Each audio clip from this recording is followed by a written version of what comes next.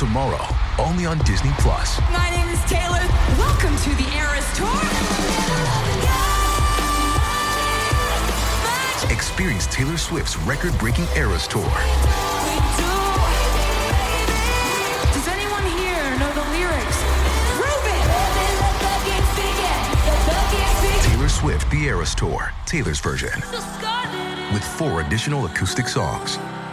Streaming tomorrow, only on Disney+. If you want to listen to this episode or any of our episodes ad-free, you can do that now. Head on over to Patreon. Click on the ad-free level. You get all of our bonus shows that you've been hearing so much about. Plus, every single day, Monday, Tuesday, Wednesday, Thursday, and Friday, you can listen to this episode or any of our other episodes at the same time, ad-free, over on Patreon.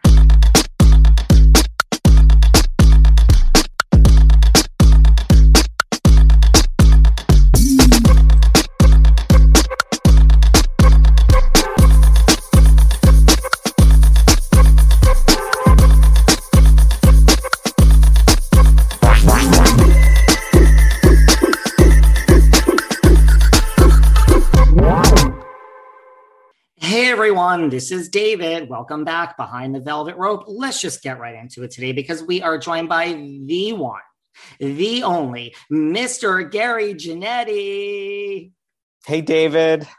What is going on? Where are you? I mean, I know, you split your time between New York and LA and you're all over. I'm out and about, David. I'm out and about, yes. Well, I am here in New York. Listen, I'm always excited to talk to like a fellow, like true and tried New Yorker. You're from New York. Like that's just like, I just love when I talk to someone else that's like from New York. Yeah, I hear your accent. Where are you from? Well, I grew up between New York and Connecticut, like, divorced parents. So I went to like high school in Connecticut, like when you have a parent that lives in Connecticut. Yeah. But glamorous. New York and Connecticut. Connecticut, yes. You know how it is. It sounds, Gary, it sounds glamorous, let me tell you. I always wanted to be the child of divorce. I was jealous of that. I went to Catholic school and there were very few divorced kids. I mostly saw them on TV, but their lives looked so fabulous. I was like, that would be amazing to have 2 homes. It sounds great until you're a gay child of a certain age growing up in the suburbs of Connecticut. And maybe in 2022, that is just a fabulous thing. But let me tell you, back in the day, it is not. Yeah. In Queens, it wasn't so great either. So listen, here it is. I read it. Start Without Me. Oh, yeah. Oh, thanks. Let's just show the book. Now, listen, congratulations. You are now a 2-time New York Times bestselling author. I mean, thanks, David. Yeah, that was fun. I was so excited. I mean, listen, you've been a writer for your whole adult life. Like, are you shocked? You're a writer. Like, are you still shocked when like book number 1 comes out? Yes, of course. Yeah. First of all, I take you don't take anything for granted. And I like Lisa Rinna, I'm a hustler, we got to work, like, it's like, you work hard for the things that mean the most to you. And, the fact that these books and this one, Start Without Me, we're just talking about Queens, and I'm from Queens, you're from New York. So obviously you see that I write a lot about that, and that it connects with anybody, that people connect with it, that makes me really happy, even more so than, the bestseller thing, because you hope when you write, every time, it's always like, oh God, will this mean anything to anybody? Will this connect with anybody? So when people tell me that, they kind of had similar things or whatever, it feels like, oh, phew, I'm so glad. Was this meant, because I read your first book as well. Do you mind if I cancel? Was this meant to kind of be a continuation of that? Because it feels very similar to me in tone and style. And it's not so much a continuation as, another iteration kind of, I guess. There were more stories and moments and things that I didn't write about in the first book that I had wanted to kind of explore. So that's what this book is. But I think they each kind of stand alone, and it doesn't matter if you've read one or the other. They're meant to, each one kind of be each essay kind of stand independently. But cumulatively, I think it kind of maybe adds up to something more. Yeah, and it is like, it's the same time period, more or less. More or less, yes. What about, listen, now at some point I remembered my whole life. Now, being of a certain age and loving my vodka martinis, I mean, it all kind of blends together for me. So these stories in this book are so detailed, these essays, like, A, how do you remember every little detail of your life? And B, are these stories, like, are they all true? I mean, I know that might be a dumb question, but as I read the first It's not book, a dumb question. It is all true. It's all true as I remember it. I mean, somebody might say, oh, this happened like this, but it's all true as I remember it, as all of our, it's a memoir, as all of our memories are somehow kind of, over time, maybe things aren't exactly as they happen, but it's how we remember them.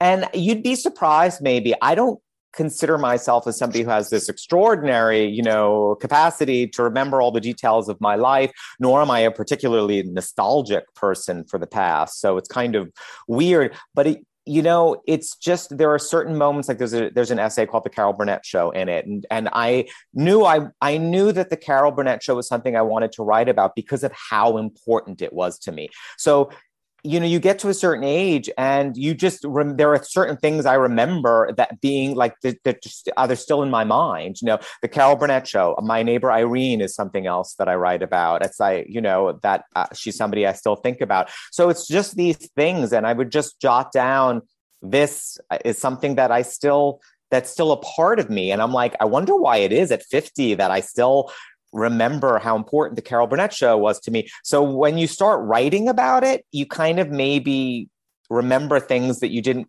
realize you were going to remember when you start focusing on it. Do you know what I mean? That makes a lot of sense to me. Yeah. So it wasn't like, oh, I know all of these little details I'm going to write about this. It was like, what was it like at this specific time when this show was so important to me? I wonder why it was so important to me. Maybe I can find out if I write about it. It's kind of as basic as that. That makes a lot of sense to me.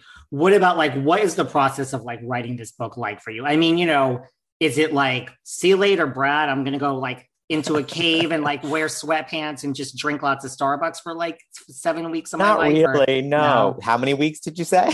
I did 7. I listen, Gary. No, this is Gary. like this 9 months. I was going to say, well, this is why I don't have a book. I mean, it's a lot. Yes.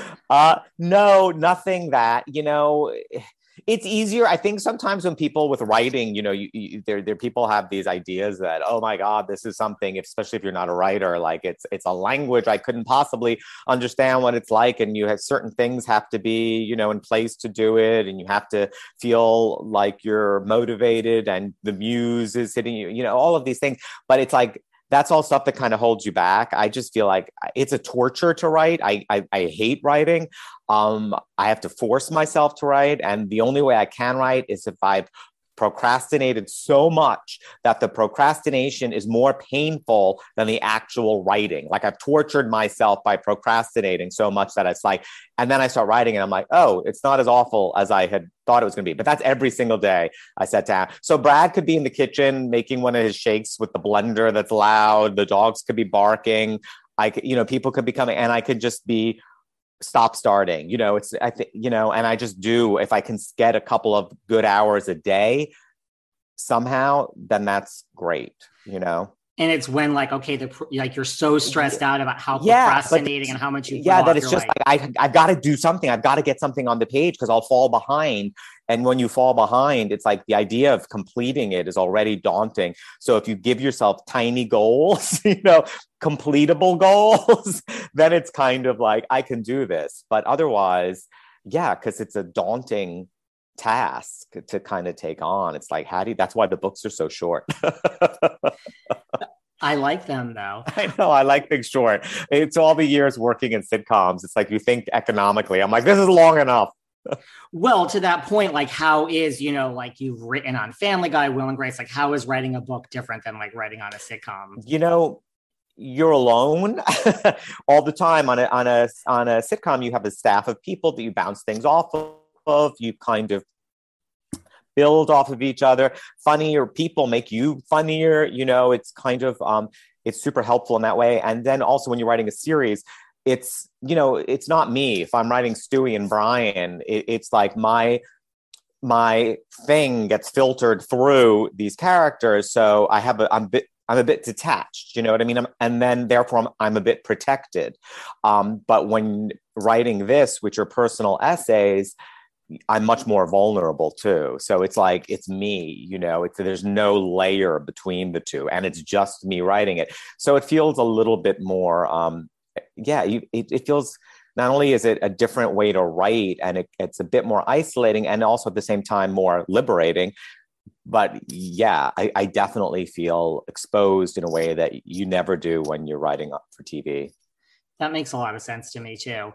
What about like, your Instagram has had a moment, you know, way back, but during COVID, like, listen, you almost have 1 million followers. You have talked about things that resonate with people. These little quotes of yours really do resonate with people. And like, your Instagram has a life of its own. Like, has that, you know, like, that's putting yourself out there kind of open to ridicule. Like, has that helped? If there's one thing you guys know about me from listening to this podcast, it's that I like options, and I like simplicity, and I like convenience. And I have to tell you, Talkspace kind of feels like having a therapist in my back pocket.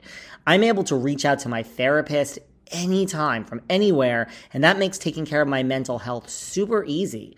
I'm more relaxed when I'm traveling. You know, I'm in the Hamptons all summer, so I mean, I'm on the go. And I just love knowing that if I need to talk to my therapist, I can just send a message from wherever I am, and hey, they respond. Also, I gotta tell you, if you're thinking of therapy, you can sign up for Talkspace, and you can actually start therapy the exact same day. Like I said, simplicity and results. It's a fraction of the cost of in-person therapy. As a listener of this podcast, you get $100 off your first month with Talkspace. To match with a licensed therapist today, go to Talkspace.com. Make sure to use the code VELVET to get $100 off your first month. That's VELVET and Talkspace.com. You know, we have all these guests on the show, and everyone's been commenting about how they could hear their dogs in the background. Well, listen, I've been telling all these guests and housewives about the Revolt dog crate from Diggs, and they're actually using it, and they can't get enough. Listen, the Diggs Revolt dog crate is freaking amazing because it's a collapsible dog crate. You only need one hand to open and close it. That's so easy to set up and transport, and when you collapse it, you can easily store it. It doesn't take up any space. You use one hand, and of course, it's safety tested. They use baby industry standards to test, so you know that your dog is your baby, obviously, you know, and it's going to be safe in this crate. It's sexy, it's pretty, and it looks good. It actually looks like a piece of furniture. Now, by the way, it's summer and we're all traveling. They also make travel crates. That's right, they're passenger travel carrier. It's like 5 stars for your dog while he or she is traveling. www.diggs.pet to get 15% off site-wide and make home comfortable for your pet with code VELVET15. That's DIGGS.PET to get 15% off site-wide with code VELVET15. You guys know I do everything to stay young. Yeah, a couple of shots to the face never hurt anyone. But look, staying young isn't just about how you look, you know. That's why I use Metabolic Reds. They're anti-aging nutraceuticals that you drink. That's right. I use these before and after I exercise, and actually they work great as a meal replacement. Now, of course, everyone wants to live longer and healthier, and I mean, you know, I'm trying to lose weight, and I need as much energy throughout the day as possible. And I'm so busy, so like for me, I love something that is all of this in one, and that is what Metabolic Reds does. They're energy drinks and shots that, like, for me, it helps perfect with like that midday crash, right when I'm about to like, oh, I work at home doing this podcast, I want to take a nap, totally picks me up. They taste awesome, and like I find they give me as much energy as like coffee. So listen, you guys have to try this. Go to getreds.com. That's GETRADS.com/velvet. Getreds.com/velvet and unlock your offer of a free metabolic greens with your purchase of Metabolic Reds. That's right. Go to getreds.com/velvet to unlock your offer of a free metabolic greens when you purchase Metabolic Reds. Yeah, you know, it's putting myself out there in a different way. You know, these are very personal, and I'm revealing personal things about myself, whereas the Instagram is just kind of, you know, a persona, or it's just kind of an attitude of a certain thing that I maybe say things that people think and don't realize they think until somebody else says it, if that makes any sense. You know, so it's a way to kind of play with the form, right? So I use Instagram in a way that kind of works for me.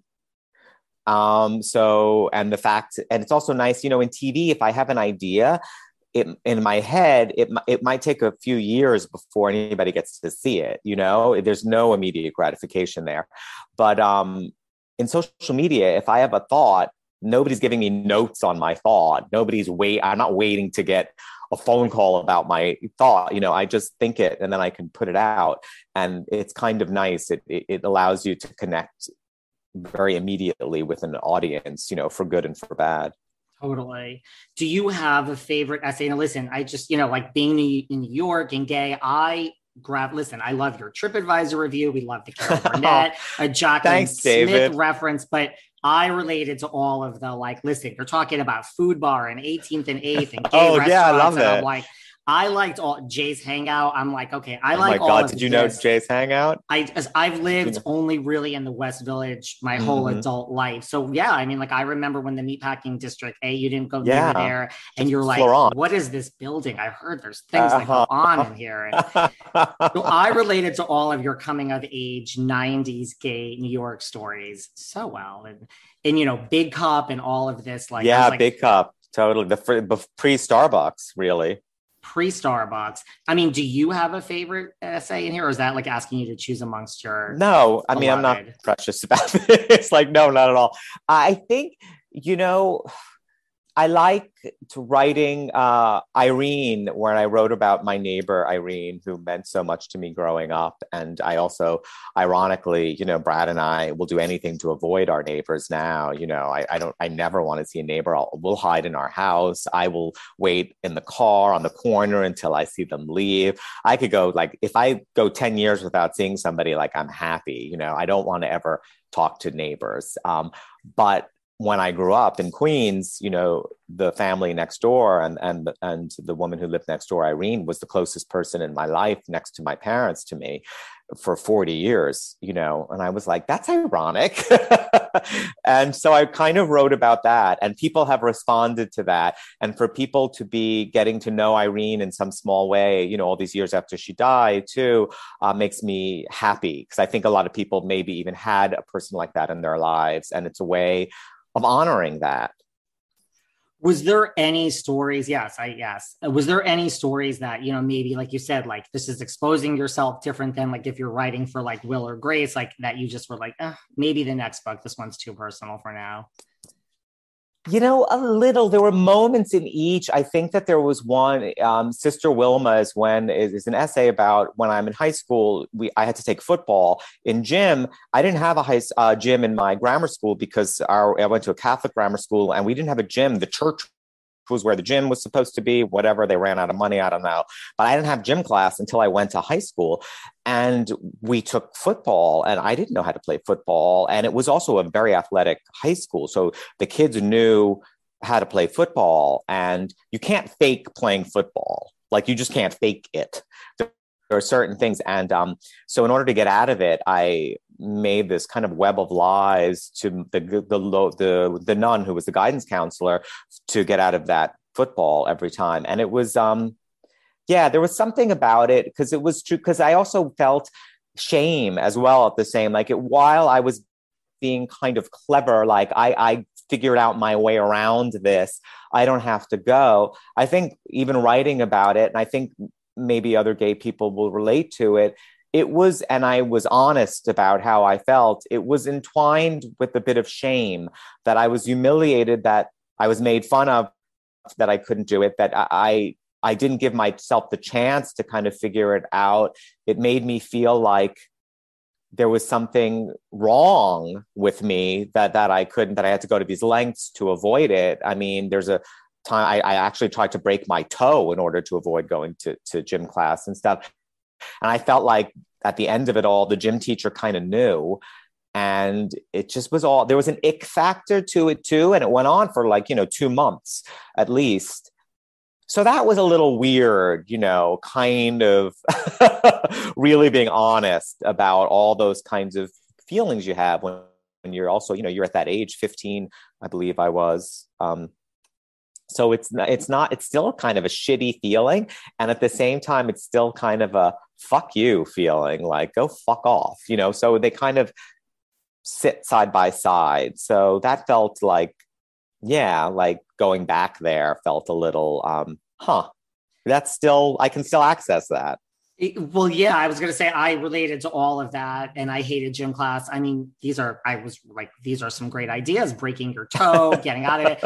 I never tried that, but I was absolutely miserable. And yes, it was shame and you felt like a total failure. Mm-hmm. And it was, and I'm like, just listening to you describe it again there, you're like, well, here I tell you, I can't remember anything in life. And yet I do remember all of this very well. Or like, I don't really, but now when I read that and like when you recounted the story, I'm like, well, now it's like, it's jarred memory. So I could totally relate to that particular story. And I was like, I could see why you wouldn't necessarily really want to include that. Yeah. I mean, I really don't understand why people change their shirt and their shoes and their underwear and everything else every day, but they wear the same pair of glasses. Well, not me. If you look and follow me on Instagram, you'll see I have a different pair of glasses almost every time you see me. And here's the secret. I don't spend a fortune. With pair eyewear, you pick a base and then you pick a bunch of toppers that go over the base. It's really that easy. So for my base, I picked the Finley. They're stylish, they're cool, they're sophisticated, and then I picked a whole bunch of toppers that go over those. So when you see me with like pink camo glasses and green polka dot glasses, it's all the same pair of glasses. I just changed the top. So economical. The base frames start at $60, and yes, that includes prescription lenses. They also have sunglasses for the summer, so you can get glasses as unique as you are. One pair, infinite style, starting at just $60. Go to paireyewear.com/velvet for 15% off your first purchase. That's 15% off at paireyewear.com/velvet. Hey ladies, look, I know you guys work so hard trying to keep that career together, but hopefully you are taking some time to yourselves. If you haven't already done so, you need to discover Dame. Dame is the only one-stop shop you need to discover all your pleasure with their thoughtfully engineered toys. They also have discreet shipping, hassle-free returns, and the toys are a whole lot of fun. For example, you guys are going to love the Eva. It's a hands-free couples vibrator. It's designed to enhance partner play without getting in the way. Now I got to tell you about the Palm for when you're alone. Listen, exploring your pleasure on your own helps you get in touch with, yourself, learn more about what you like, and guess what? That leads to better sex with your partner. And like I said, Dame offers hassle-free returns within 60 days, so your satisfaction is literally guaranteed. Power up your pleasure with Palm or any of the other toys from Dame Products. Go to dameproducts.com and enter code VELVETROPE for 15% off your order. That's right, dameproducts.com, enter code VELVETROPE and you get 15% off. And oh, hey ladies, don't forget to have fun. I got to tell you guys about RHOBH Remedies. What I love from RHOBH Remedies the most is their THC gummies. It's pretty self-explanatory. It's a cannabis edible, and I don't know, the THC gummies make me feel great. They enhance my reaction time. They reduce my anxiety and stress. Let's really stress that, no pun intended. Kind of do both at the same time and really help me focus to do this podcast every day. I also love the Sleepy Bears, which are delicious, and yep, they're effective sleep aids. I don't know, my mind doesn't turn off at night. So the Sleepy Bears from RHOBH Remedies really help. They're cannabis and melatonin infused, and I don't know, if you're not getting sleep, you ain't functioning. It's as simple as that. RHOBH Remedies has everything. They have topicals and edibles and dry bud, and just the possibilities are endless. All of RHOBH Remedies products can be purchased as monthly subscriptions at reduced rates. There's also free shipping on orders over $35, and you get 15% off with promo code VELVET. Go to RHOBHRemedies.com, and just for listening to this podcast, you get 15% off with promo code VELVET and free shipping on orders over $35. Do you remember the first thing you kind of wrote? I mean, like, ever? I took writing classes in college. I went to Hofstra University and I took writing courses and I did well. And I remember, I'm trying to make this super brief. I wrote in my senior year this short story that won like a prize, right? Like whatever their prize was, which wasn't nothing much. But the short story was about these women who worked in a diner in the South, and this kid who used to hang around with them, or something that had nothing to do with my life. So then I went to graduate school. I took a writing class, a different writing class, a whole other, the woman I remember, she was a very accomplished author, but I was like, you know what? I'm just going to give in this story that I already wrote. I'm not going to write something new. It was a year later. I'm like, I'll give this story, which won me a prize, and I'll get an A. And I was so, cocky. And she didn't like it. And she was basically like, why are you writing about this? Who are you, Gary? Like, where are you from? What are you? Why are you writing about these women in the South at a diner? Like, this is, I don't get any of this.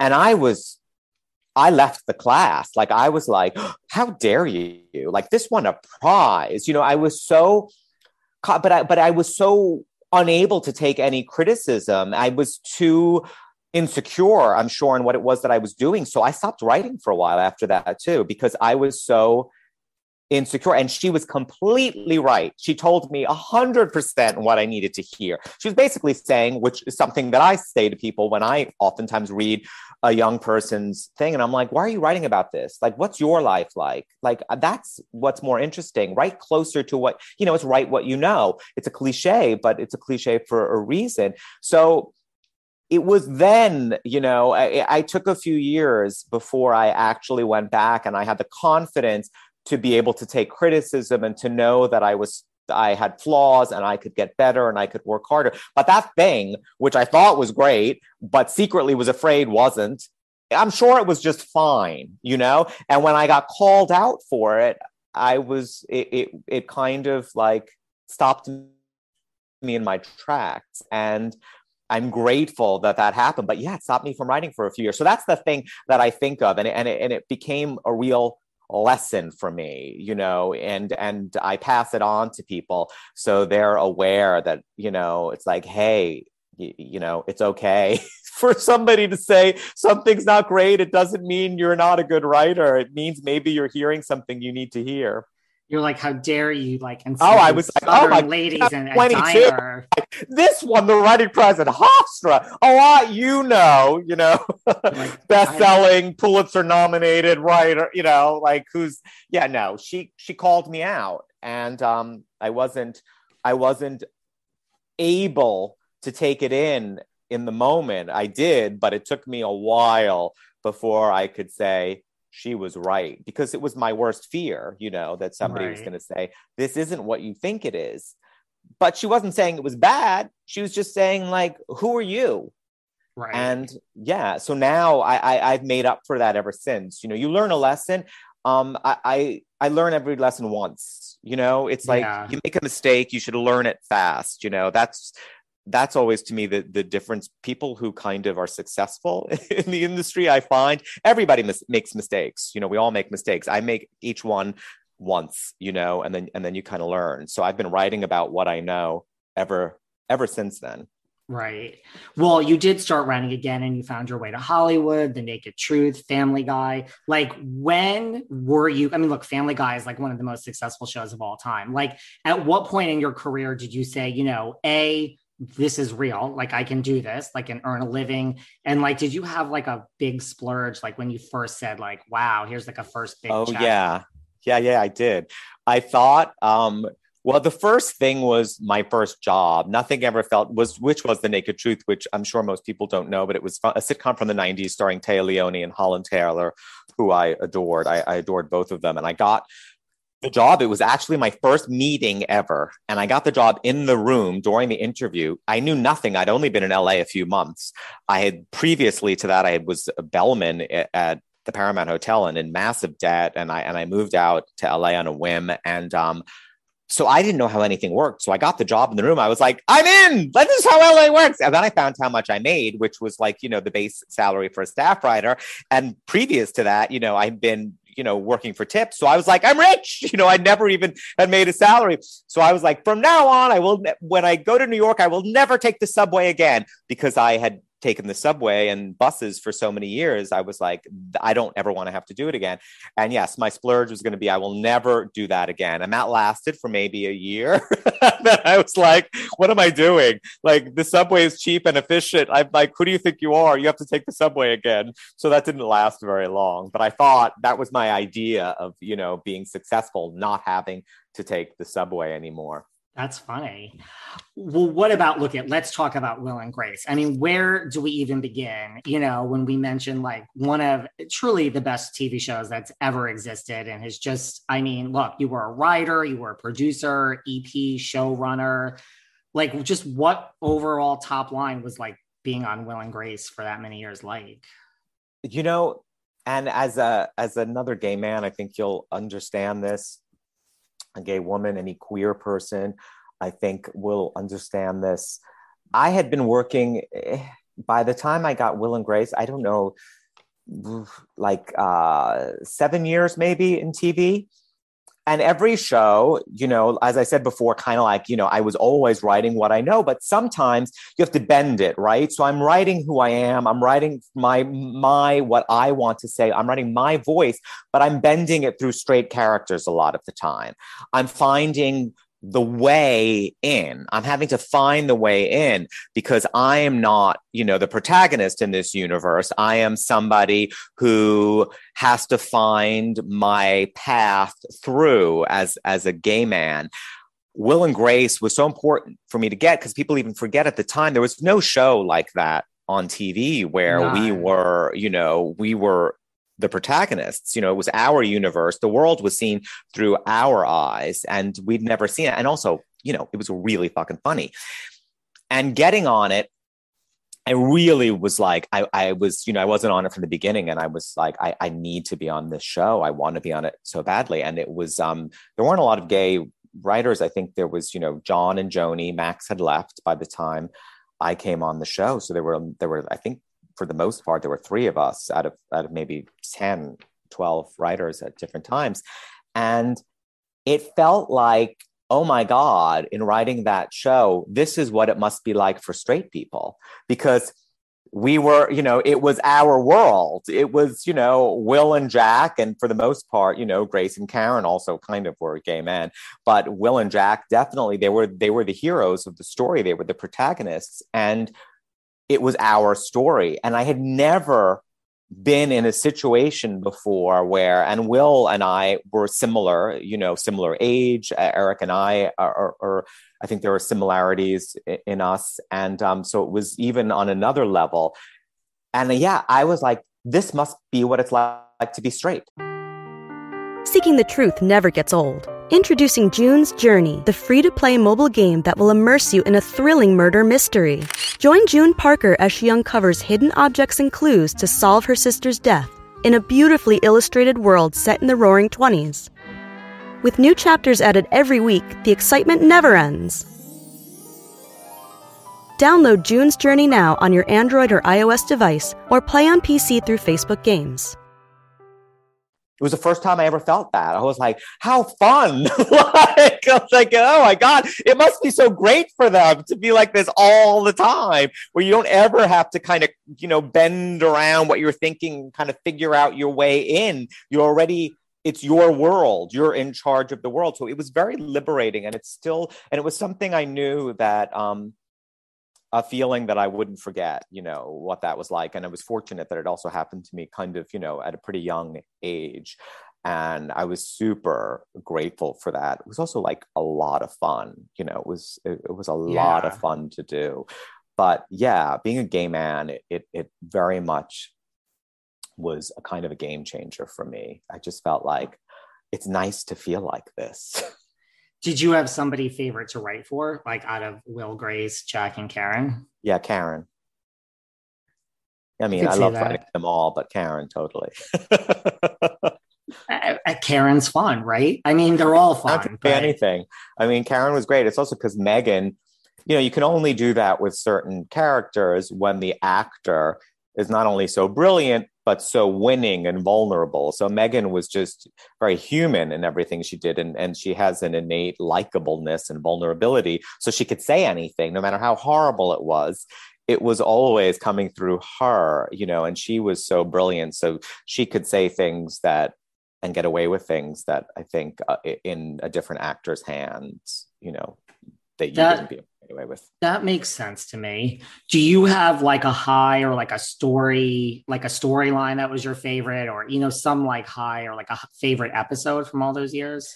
It's not so much an episode. It's more of a scene, and it was in the last season of the show. I used to like when the show would do more serious episodes and more serious moments, because I felt the show had earned that by being so funny. And for me, I found it interesting when they were being really real and vulnerable, and we weren't so focused on the jokes, because it made you understand how much you actually really cared about these characters. And in one of the last episodes of the series, Will's father died.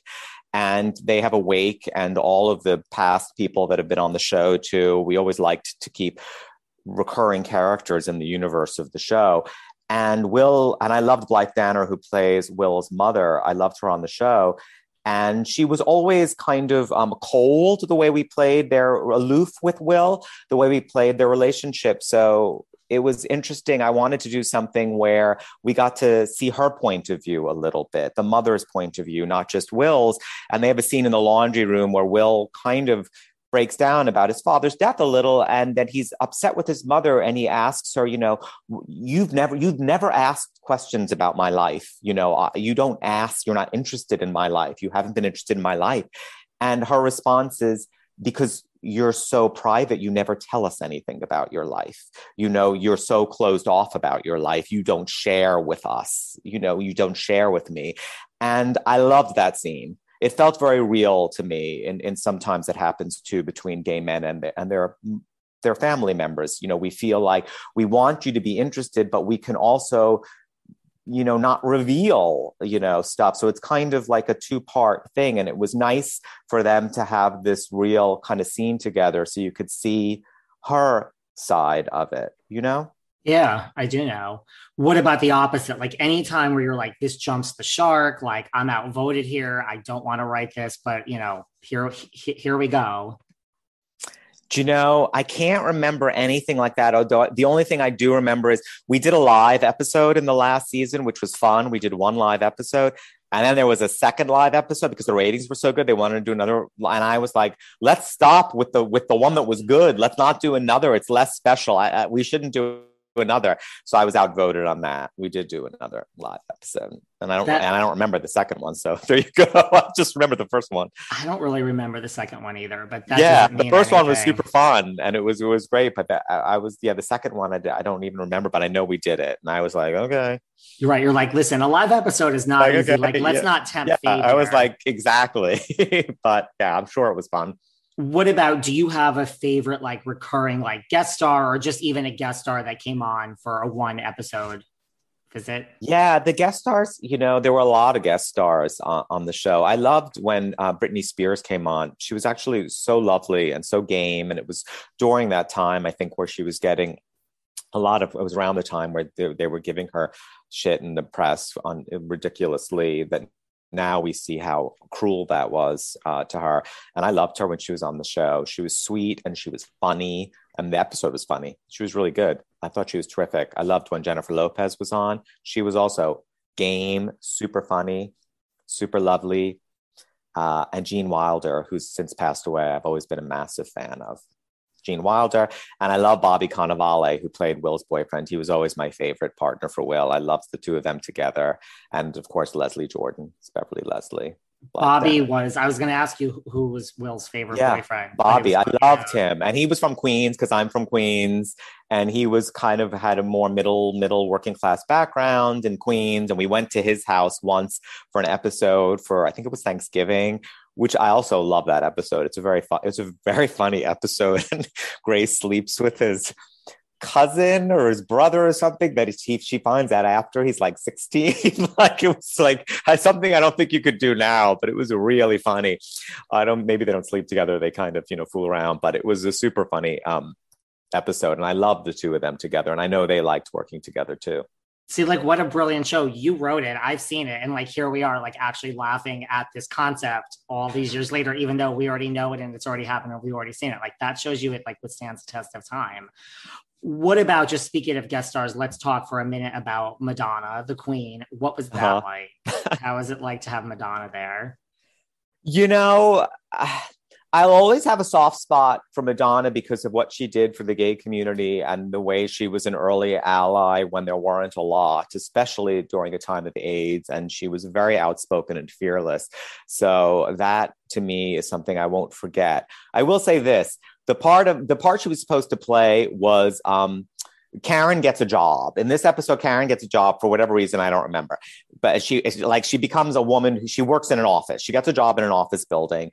And the idea was she meets another woman there who's like an executive secretary, the kind of woman who wears her sneakers on the subway and carries her shoes in her bag and goes to a happy hour after work and is but thinks she's kind of like, like a big deal in her tiny office. And Karen becomes enamored of her.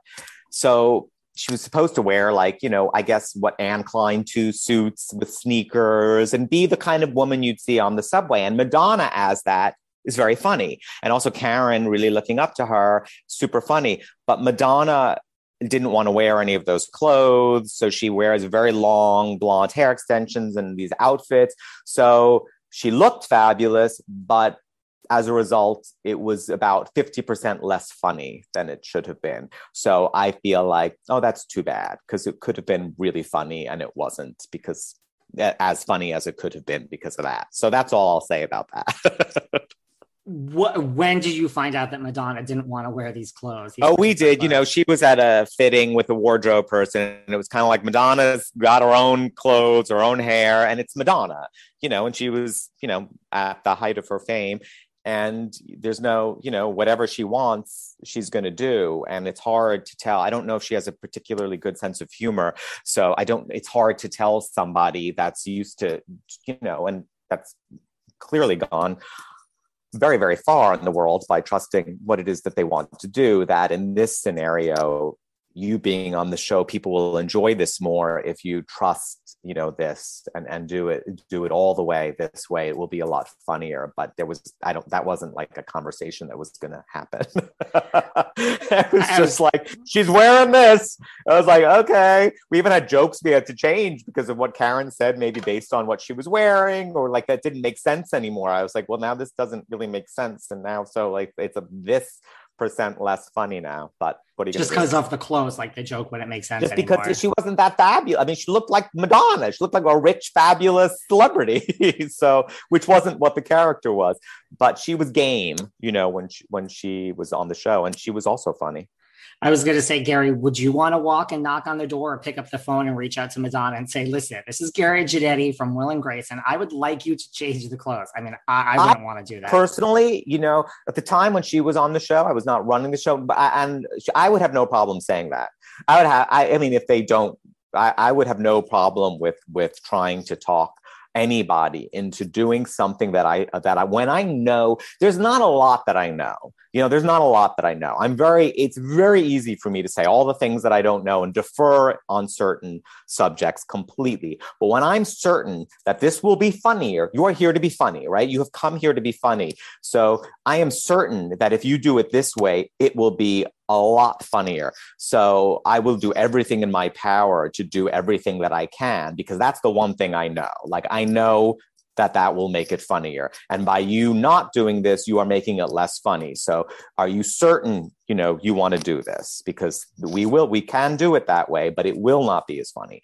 So I can talk to anybody. I don't care. Like, I feel like I can't keep my mouth shut when I know somebody's making something less funny. I say that all the time. I'm like, I know nothing about anything in life, really. But when it comes to certain things with work, I'm like, trust me, this is the way to do it. Yeah. Everything else, I'm a mess. And whatever you say completely, because I don't know anything about anything, but here I know what I'm doing.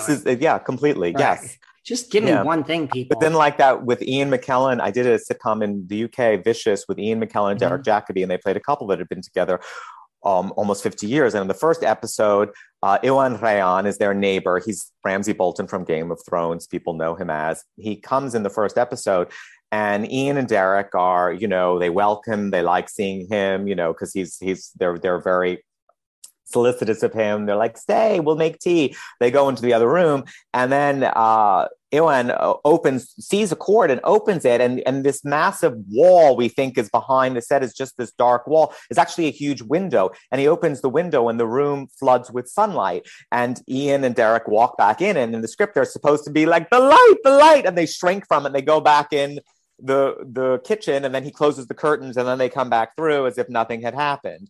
And they were like, we don't want to do this. We're not doing it. Like, what are we, vampires? No, we're people. We're not vampires. We won't do it. And it was the first episode during rehearsal. And I was like, well, like, and it's Ian McKellen. And when he's telling you he's not going to do something, believe me, you really feel it. I had to just say, you need to trust me. We're suspending disbelief, and the universe allows this. They are being playful with this young man. But yes, this is a window they never open. This is like, it will work. It will be funny. You have to trust me. And they did. They agreed to do it. And I was like, oh my God, now I promised that this is going to work. And it's like the prop has to work. It's a gag that everything has to work perfectly. And, and then they got 3 big laughs, but they were doing it, and it was like, and it worked. And it was like everybody's favorite moment in the first episode. But I was like, oh, thank God. You're like, okay, thank God. I really put myself out on a limb, I promise. But it was that situation. I was like, I know this. If I capitulated and said, they don't want to do it, I don't know, make them uncomfortable, I could project myself to the night in front of the audience, and we'd get to that spot and it would suddenly be dead.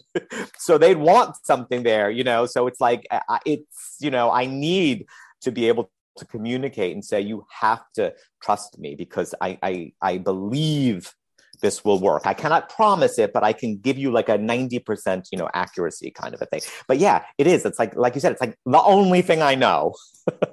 I can't promise a lot of things. It's like this I have a really good instinct for. I totally get it. Before we quickly move on from Adonis, I have one more question. Is this true? I don't even know if you know, where they say like, she didn't know anyone's name. She didn't know Deborah Messing's name. She sent her flowers and said like, used a different name. Like she didn't know anyone's name on the set. Is this true? Kind of. Yeah. She did send the cast flowers, but I believe when she sent them flowers after she was on the show, she sent them all their proper names. During the table read, which is when you sit around the table and read the script, which she, arrived late to with an entourage and made a moment. And it's a very down to earth kind of scenario. It's like, it was unnecessary. So it already started in a weird note. And in the script, she had to say, she said something to Jack. She's like, to Jack. And then she looks over to Eric and Sean and is like, I'm sorry, which one is Jack? I've never seen the show, during the table read. So she didn't know who anybody was. And I think it was kind of, I don't know what kind of a bit that is, to tell you the truth. But it was, yes, there was this sense of like letting people know that I don't really know who people are on this, So that happened. I'm sure that made Eric. That's a nice little inside tidbit. the exact. I'm sure that makes Eric and Sean feel wonderful when they're on this top-rated show. They had a really good sense of humor about it. I know Eric said something super funny, which I don't remember, but Eric was the one who got the laugh. So there you go. What about, before we move on, what about Cher? I mean, if you couldn't tell I was gay, these are the things I want to ask about. How was Cher? Cher, I was not there when Cher was on the show. And devastated, because I adore Cher, and Cher would have been the first person that I mentioned. Cher is in my first book. I talk about her as being like literally, our the gay everything. When Cher was on TV, it was where you went to feel less alone. I adore her, and I wish to God I was there. But everybody loved her when she was on the show. Adored.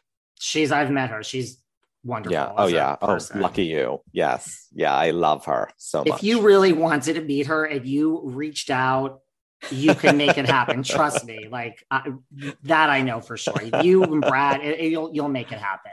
Okay. What about, like you point to like Bobby Cannavale, like how much of, because like, from reading this book and your first book, like, a lot of these coming of age stories and like you were looking for your Prince Charming. I think you refer to the fact that you'd rather have theater tickets than go to like Jay's hangout for a circle jerk. But, so how much of like Will's dating life was based on you and like just experiences you had? If at all. Maybe some, I think it was a cumulative of all of us, it was definitely everybody was drawing on that show. Everybody drew from their own lives, which was a great thing about the show. So everybody who worked on the show, especially the people who've been there for very long periods of time, got to incorporate a lot of their personalities into and things that actually happened to them into the storylines and into the characters. So that was a nice thing. And I mean, before we move on from Will and Grace, hindsight's 2020, but like, at what point, like when you have like Joe Biden, who says like, Will and Grace did more to educate people on like LGBTQIA issues, and gay marriage just overall than almost anything else ever is pretty much what he said. Like, how does that feel? And like, could you tell at some point from your years there, like, could you tell like that this was going to be bigger than you and me and the show and just everything? No, it was fun, no, but it does speak to what people also, we continue to speak about and how important it is, visibility. It's visibility. We weren't really visible before, right? And so people liked Will and Jack. Therefore, they liked gay people. It was kind of, but we were visible in a way that we hadn't been before. And that's so important. And you see it going forward. And I do think Will and Grace was the beginning of building blocks of a lot of shows that came after, like Modern Family, which you were really seeing a beautiful relationship between two men over the course of, 11 years, I think that show ran. Then you get Pose, which now we're getting to go into, a point of time in New York where we were all very vulnerable through the trans community and the gay community and people of color. And the ball culture. And so, you're seeing, so it's making people visible. The more we're visible, and the more any, disenfranchised people and people become visible, I think the more we get to know each other. And that's super important. And the fact that Will and Grace did that through a way that was just really funny, the goal was always for the show to be as funny as possible. And everything else kind of just, fell into place. Yeah.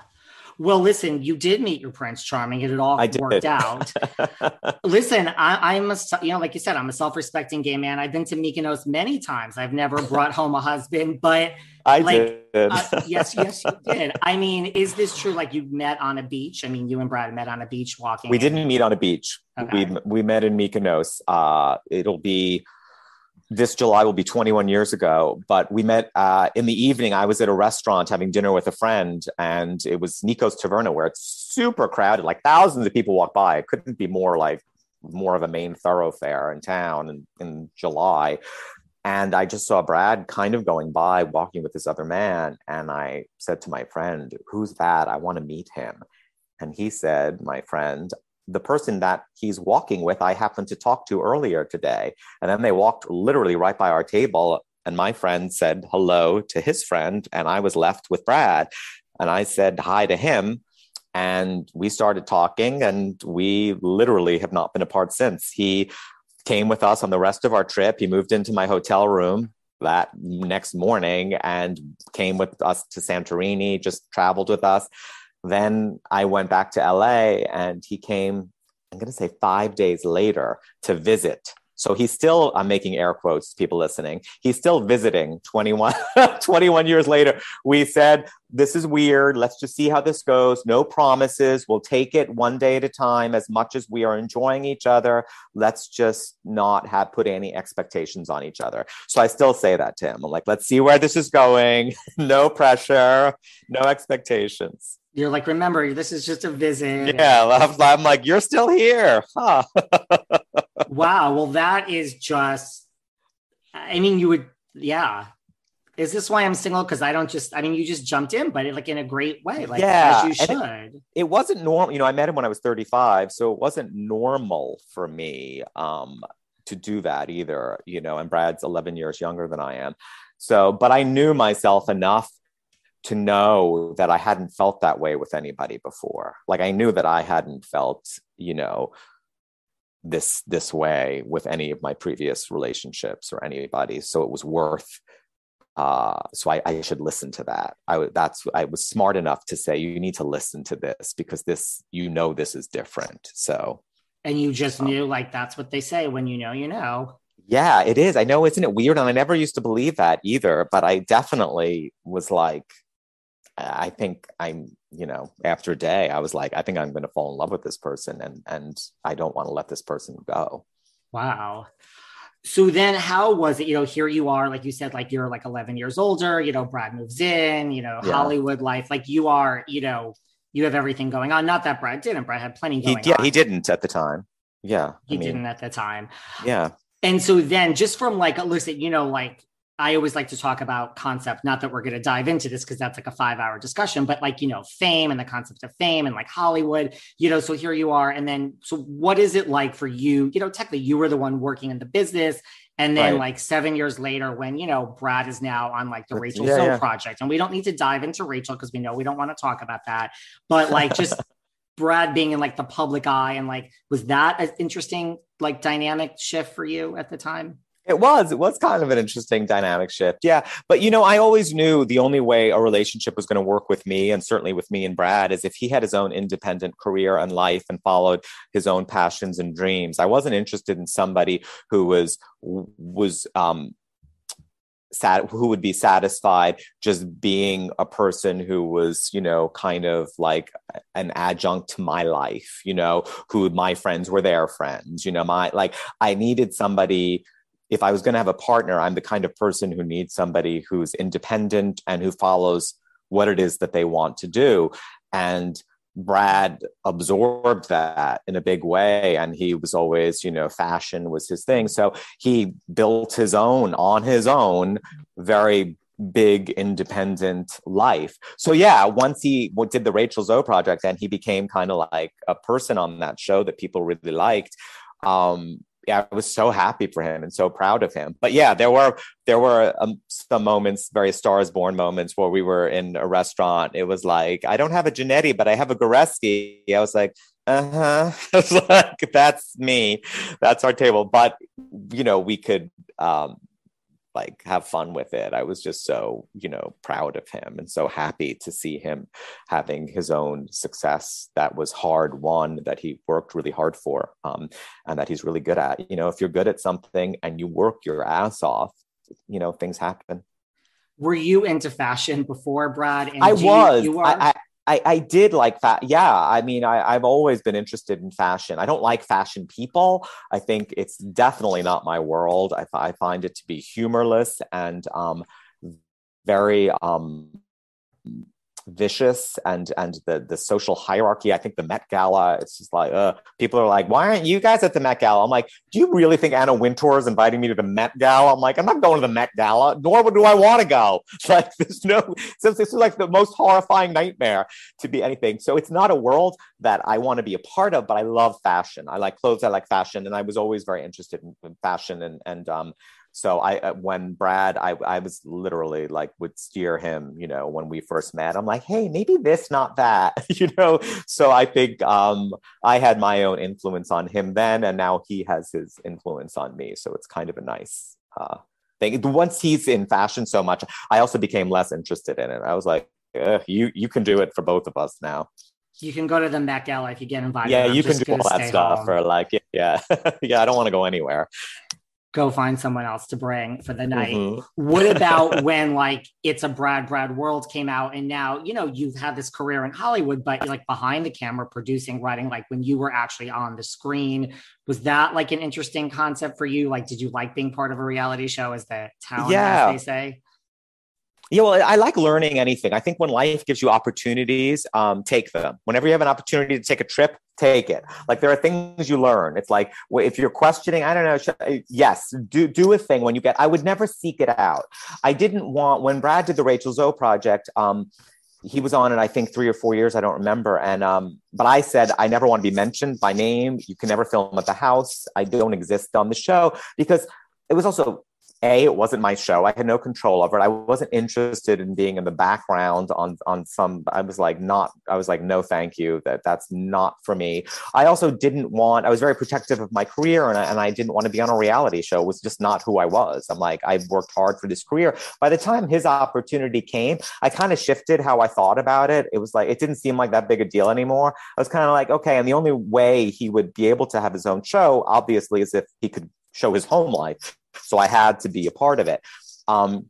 So I said, okay. And it was an interesting thing. We're probably the only couple on a reality show that got closer doing a reality show, because we got close. We got to share this weird thing together, and I got to understand what it's like to be, how that all works, So it was an interesting kind of fun thing for me to be a part of. We're not very dramatic. We don't really fight a lot, rarely at all. And our attitude was, we want to go into this celebrating kind of the people around us. And so it was fun. Yeah, it was super fun. And because, again, it was something that just landed in my lap. But I was like, when else is Bravo going to come to me and be like, hey, do you want to be on a reality show? We'll start filming next week at your house. Just say yes. I was like, okay.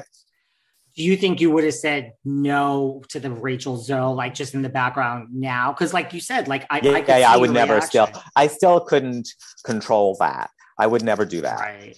Yeah, this was different. It was Brad and me, so I knew what that would be, but I wouldn't do something that like that. I have no interest in. I don't know those people really, so I don't want to be a part of. I'm not going to be a part of something that I don't really know, so I can't really contribute to that either.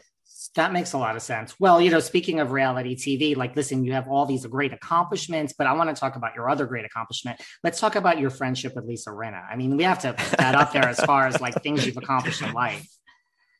Where did this start? Funny. What is it? What brought you and Rinna together? Well, I adore Lisa. I mean, obviously. And we've met socially. Brad knew Lisa socially. Throughout the years. So I had met Lisa several times previous to our social media friendship. And then when I started becoming a thing on social media, she started responding, Gary, to my posts. And we started kind of having this weird also relationship where we kind of communicated in a bit through social media. So through that's how we became close, and we became actual friends as opposed to acquaintances. What is the best thing about being friends with Lisa Rinna? Yeah, she'll tell us what's going on behind the scenes on Beverly Hills. we get the inside scoop. We'll just text her for it. Listen, you watch all the Housewives, right? We watch we do. We pretty much, the only Housewives I think I've never seen is Dallas. Everything else, yes. Well, Dallas is canceled anyway at the moment. Yeah, so I never saw it. There was just, but we've seen all of the others. And we watch, all of the others now, Beverly Hills being the favorite. That's by far your favorite? Not by far, but it's our favorite. I think we both, yes. What do you think, you're in the business, what do you think of some Housewife developments, the fact that we're going to have 2 Ronies now, we're going to have 2 New Yorks. I mean, do we like this? Do we not like this? I like that. I know. I love that. I think it's smart. And I think I don't know who is going to be on either show. So it's hard to completely say, because I don't know who the casts are, but I think it's a clever idea. These shows are our modern day soap operas now, these, and I think that Andy was genius, and Andy and I have a similar love of soap operas. We grew up on ABC soaps, All My Children, One Life to Live. And he kind of saw, that this is the current way to kind of create soap operas. And it was very prescient, because now these shows, it used to seem like they would have to end at some point, but the way they replenish casts, and now you can kind of split up, New York, they can go on, Days of Our Lives been on for 50 years. So, who knows, how long, but it's a very, interesting way. Now we look at it like, I didn't like that season, I like this season. It's like, you have this, there's this kind of acceptance and understanding that they're going to continue going on. And just like soap operas, to your point, it's like people came back all the time. Let's bring this person back. Like Sheree is back on Atlanta. So for me, I fucking love Sheree. So the fact that she's back on Atlanta is now Atlanta's appointment TV for me. Because I'm like, Sheree's back this season. Like, I've missed Sheree. I think she's one of the best housewives ever that there's ever been. She's just so funny. I agree. I just love her. She's given the best moments. And Marlo has a peach. Atlanta's, I think it's going to be a good Atlanta Marlo. Season. Love. Yeah. Love Marlo. Always love Candy and Kenya. I'm very happy with like the season, like the cast of the season. But I love Atlanta. What about, and this, it really doesn't have that much to do with Nene. It's just me, because I say things here that I have my own opinion. Like, can someone come back for just as someone who's worked in Hollywood? I'm just curious what your opinion is. Like, like Nene is suing Bravo. We don't need to get into all the logistics of that, but like, can someone do that and then come back? Just in your opinion, as far as someone like who has worked in Hollywood. I'd like to think that they could. I thought Nene was terrific on the show. And I think she's also like so funny, and she's such a big part of Atlanta. I don't know the specifics of what's going on. I haven't followed it. But I would hope that that's possible. There's a resolution. I always hope resolution in anything is kind of possible. Same here. Well, Andy often says, I don't know if it's ever going to happen, but Andy often says, we might toy with the idea of like a gay man as a housewife. He's open to all different cities, and who knows if that's going to happen. So if that ever happens in Beverly Hills, would you ever be interested? They want a certain age. They want someone to be accomplished, have things going on. This sounds like you, Gary. I don't know.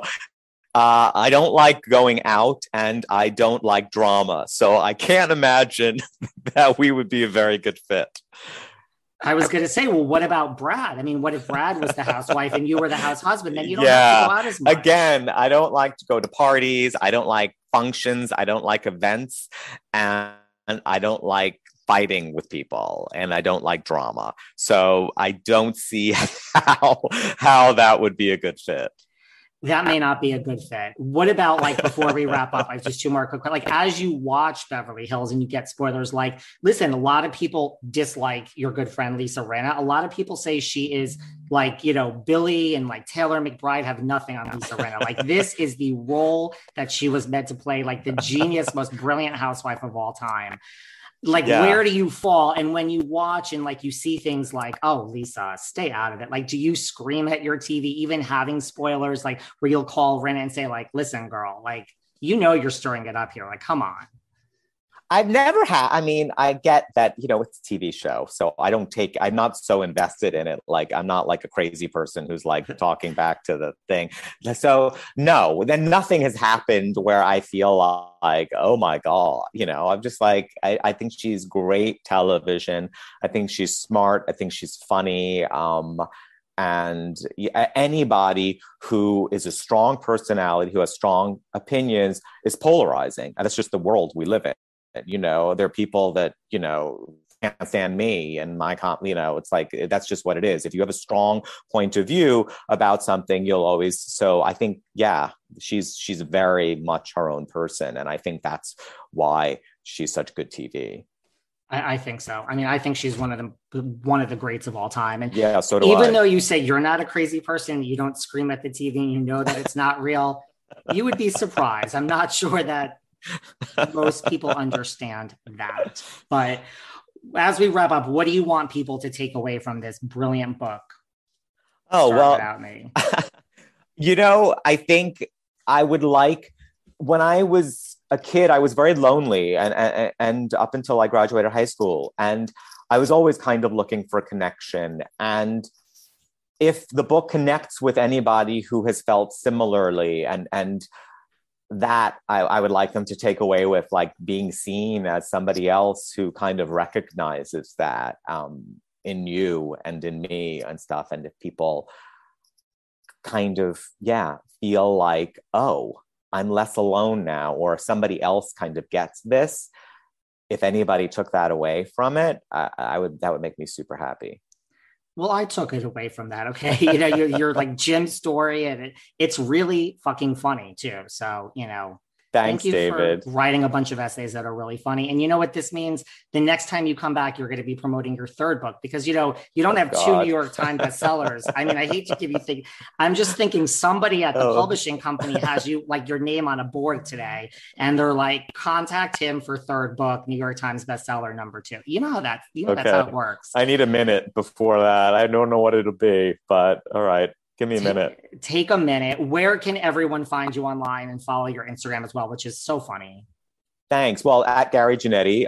And yeah, you can get the book now anywhere. My first book just came out, Do You Mind If I Cancel, in paperback. I love supporting independent bookstores, but Amazon, Barnes & Noble, obviously, and just go to your local bookstore, because that's what I do. I go to like my local bookstore and look at books still, Me too. I like a hard copy. Yeah, I like going in. I like, what do you guys recommend? There's nothing beats keeping those independent bookstores kind of going. So I love when anybody has kind of gotten my book at one of those stores.